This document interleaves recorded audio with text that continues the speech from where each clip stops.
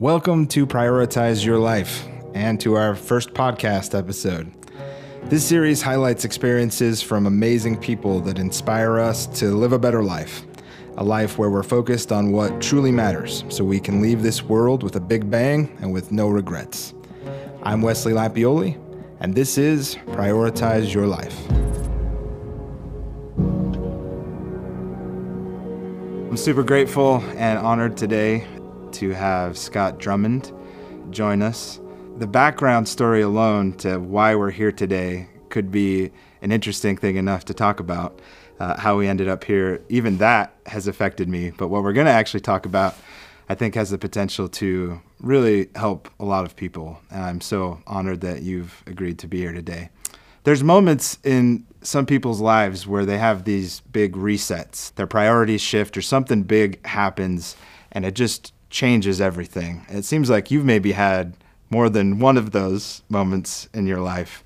And I've been honored enough to hear a little tiny bit of some of those, but it sounds like most people haven't heard some of these stories.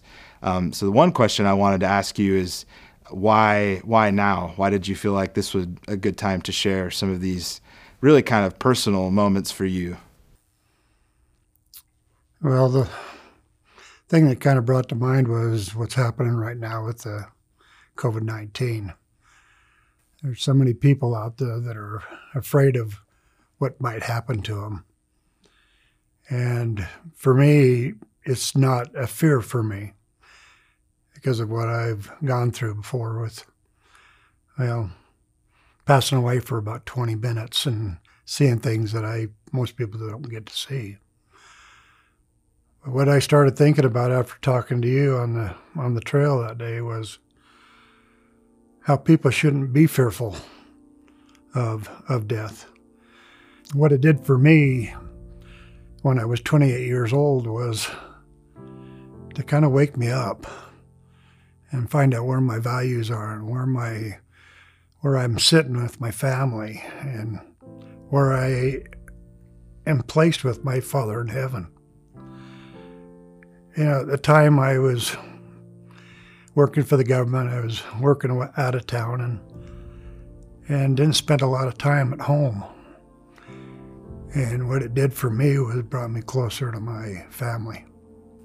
Here I am, almost 67 years old, and I've talked very little about this because it's meant a lot to me, and it's, other than telling maybe a couple of family members and, of course, my wife, no one knows about what happened. In my mind, it is very vivid every day. I was up on the ski slopes in Park City and having a great time.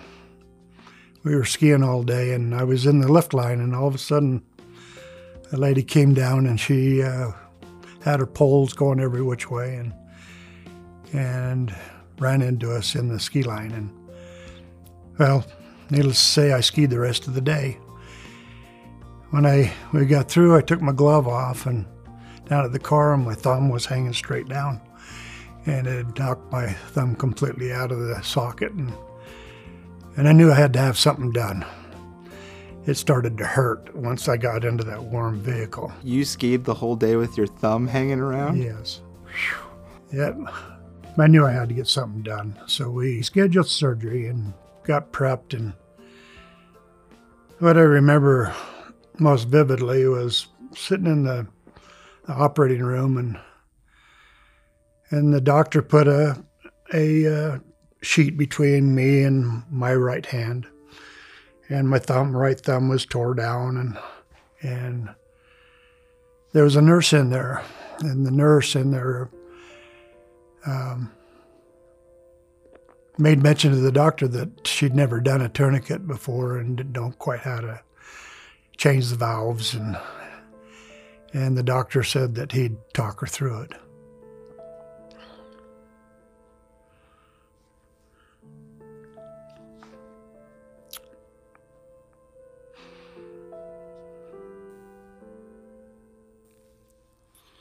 Well, in the situation that you put a tourniquet on right here, and you have two valves. One is to tighten it up, one's to loosen the pressure.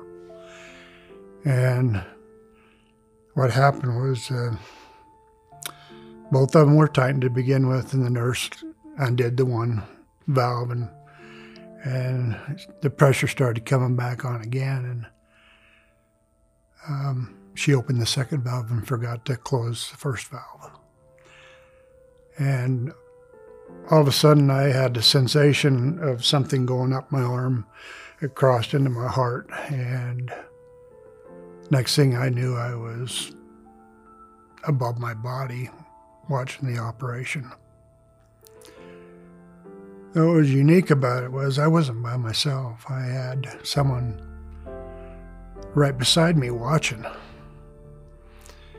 And I don't know if this is normal or not, but I watched every stitch that was put into my thumb. I watched the nurse go running out of the room saying that I killed him,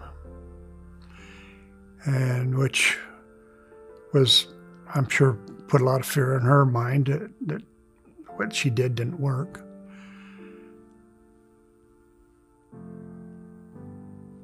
But I sat, and even though I never did see the person next to me, I sat right next to him as if I knew that person. And everything was done through the mind. There was no talking. I could hear what the doctor was doing, but I could never hear mouth to mouth what was being said with the person that was next to me. And we sat there and watched the operation. And I can't tell you how long, because there was no clock on the wall, or I didn't have a watch on.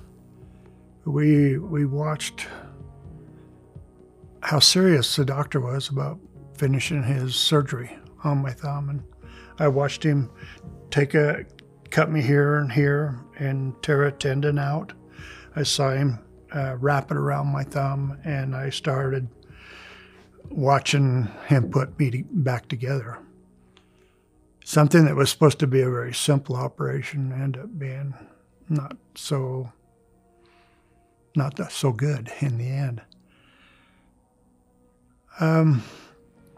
We sat there for a little while, and I can remember I was sitting above. I was laying down, and how you lay out with your arm like this, with the sheet right here. And I was sitting right up here above watching the surgery. And then in my mind, I was told, okay, it's time to go. And I remember so vividly, I could never look back. I was instructed never to look back again. And the next thing I knew, and it was like a twinkle of an eye, I was standing in a field where the person that was with me was right next to me, but I couldn't see him. And I looked over to the left, and there was some great big tall trees. And I remember they were the most unusual looking trees, a long trunk with the leaves up on top. And there were lots of them. And then to the right of that, which would be still to the left of me, was wildflowers, just beautiful wildflowers. And they were up about to my waist. And I just remember looking and seeing how beautiful the flowers are, because it's something that I really enjoy is yard work and gardening. And I just remember the vivid colors were just magnificent.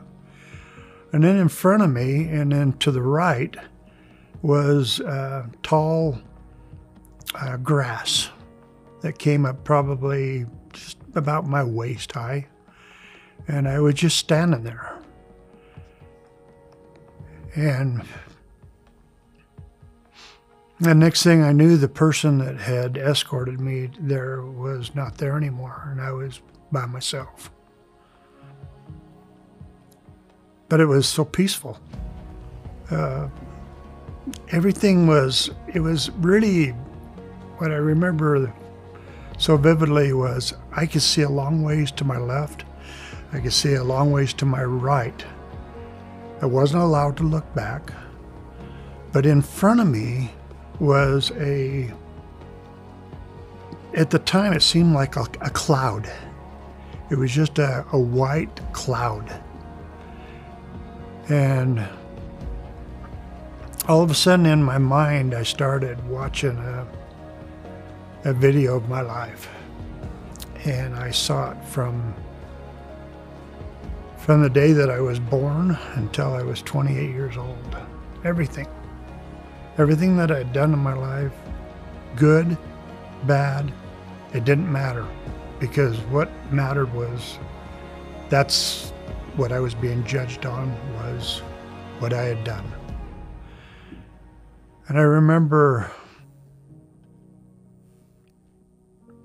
some of it hurt, but some of it made me feel good. But it was what it was. I had no one there to argue with, no one to say, I didn't do that. No, I did it. But there was a lot of things at that time in my life that I wasn't really as on track on my life as I should have been. It was, at that time in my life, I was working for the government, for the Postal Service at the time, and it was all about getting ahead, making enough money. And I was working, I remember at the time I was working in Jackpot, Nevada, which is way out in the middle of nowhere. And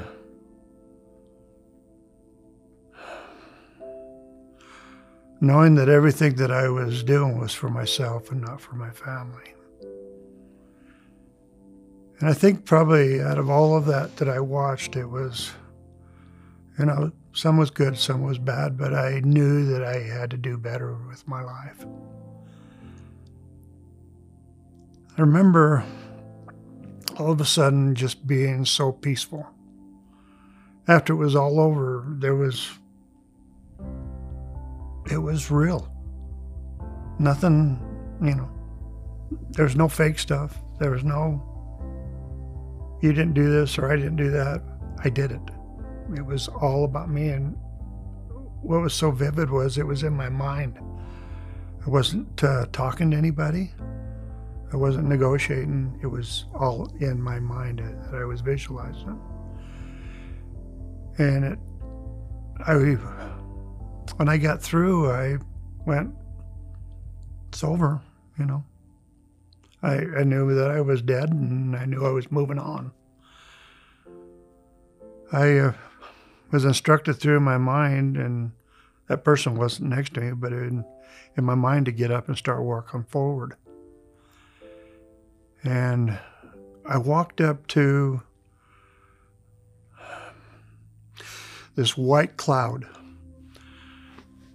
and an arm came through, only about this much. And it just came through, and I'll never forget it. It was an arm that was strong. It was somebody that had worked either in the farming industry where his arms were big and his hands, I remember, were strong. They were bigger than my hands. They were a lot more meaty. And he reached out like this, and I reached towards his hand, and he said, "It is not yet your time. You have more things yet to do." And he pulled his arm back through, and I didn't see it again because of the cloud that was in front of me. And at that time, I went back into my body.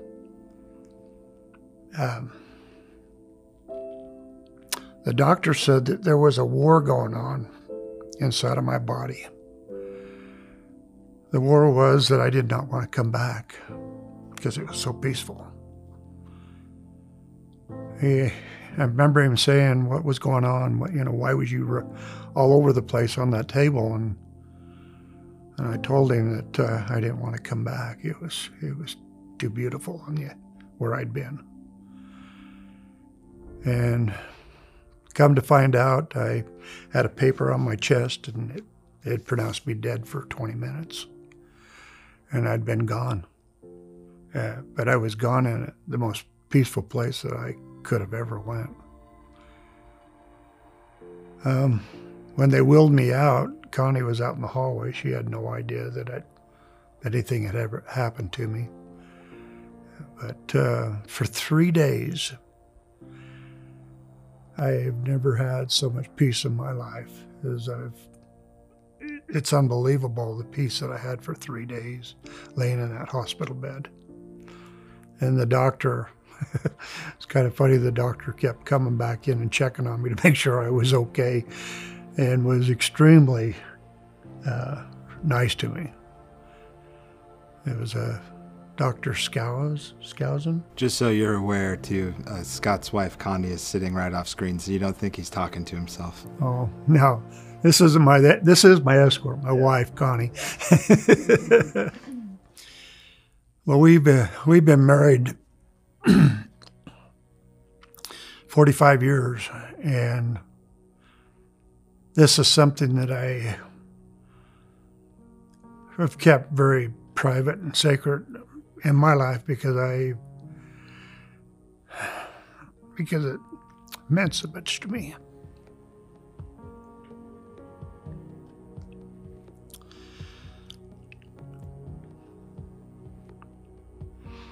Well, it changed my life. It changed the way I think about things. It changes the way I think about my wife and what we are together, and that we are one instead of trying to be one-on-one. We're trying to be one. At least I am trying. I'm not perfect. I've got a lot to learn in life. My life has taken me in a whole different direction since I was 28 years old. It's kind of brought me closer to my Father in heaven. I know there's a God. I know without a shadow of a doubt. One thing that I can also say is I'm not afraid of dying, because I know how peaceful it's going to be.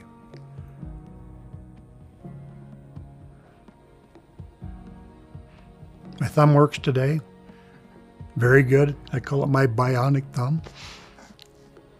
But I love my family. I love my wife. Whew. Thank you so much, Scott, for sharing. There's so many things to be taken from that. One alone, just that you have zero fear of dying in the world's current climate. That alone, if some people could latch onto that and just know, a lot of people have died in the past 2 months, knowing that this life isn't it, that there's more, and that it's the most peaceful you've ever felt. One thing I thought was particularly poignant as well, that idea of never looking back. That's something in our lives too. I think we hold a lot of baggage, and maybe we feel bad about things that we've done. I think that's a really interesting message that you had while you were there, that we can also take away, is that, like, you can always start again. Not everyone is going to have an experience like that, but you can take Scott's word for it on what it's like, and that this life isn't it, and that there are times where you just have to reprioritize, reset, and don't look back. Don't look back at what you've done, aside from using that as inspiration to change your life and to do something better. So thank you. Thank you so much. You're welcome. Appreciate it.